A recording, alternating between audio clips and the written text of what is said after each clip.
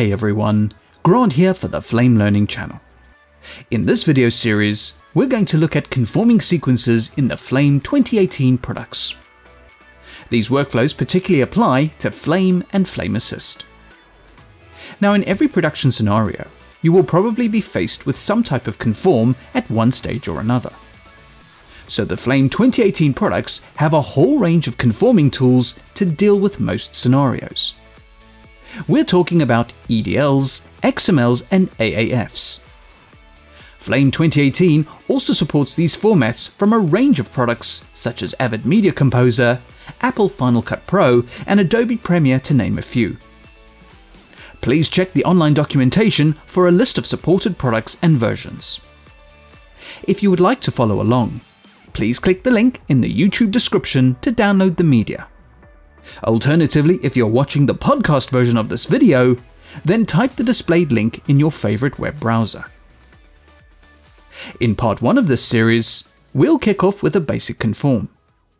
This is a very straightforward scenario, and things should work in a perfect sense. For example, perhaps your editing app is on the same machine, and the file paths are all mapped the same. The metadata is consistent in the production pipeline, and you've even had the added benefit of keeping your media organized. It would be amazing if this was the case all the time. Now, with all that taken into account, things should instantly link up. So starting in a fresh Flame project, switch to the Conform view. To load an EDL, AAF, or XML, right-click in the events list and choose the first option. This launches a file browser, and you could navigate to the downloaded files.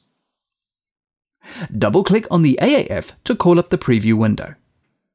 Here you will find all the metadata relating to the AAF. Unlike EDLs, which are just single-layer timelines containing only type name and timecode, AAFs and XMLs are pretty smart and retain tons of metadata such as resolutions, file paths, file names, timecodes, timeline layering, and more. This information comes from the exporting application. Flame can use all the existing metadata as it is, but if you need to, the AAF and XML menu gives you the option to change settings before you build the sequence in Flame. For example, if the offline edit was done using low-resolution media, the AAF will store this information. In Flame, you could force the AAF to conform at higher resolutions by changing these settings.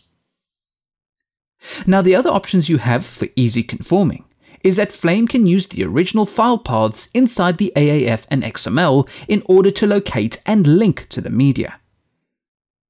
If it can't reach the media's original location, Flame can then perform a search within the vicinity of this AAF as an alternative location for the media.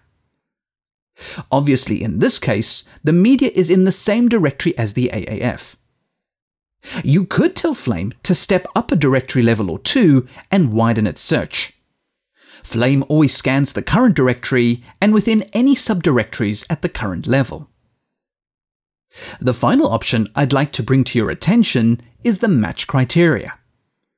Once Flame has located the media, it needs to know how to associate the files to the sequence. Click the Match Criteria button.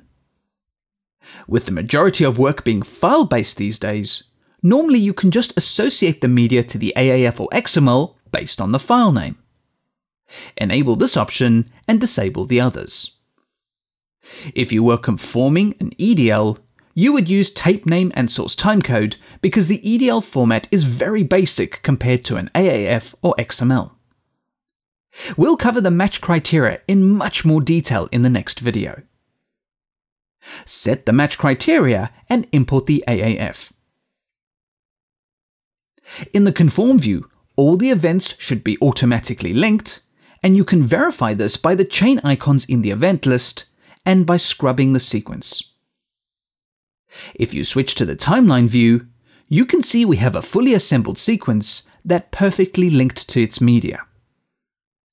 Now, like I said in the beginning of this video, it would be brilliant if this happened every time.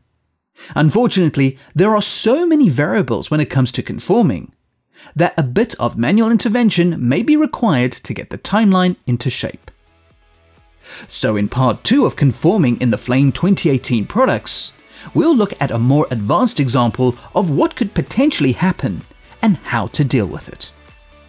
Be sure to check out the other features, workflows, and updates to the Flame 2018 products.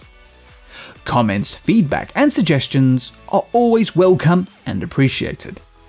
Thank you for watching, and please subscribe to the Flame Learning channel for future videos.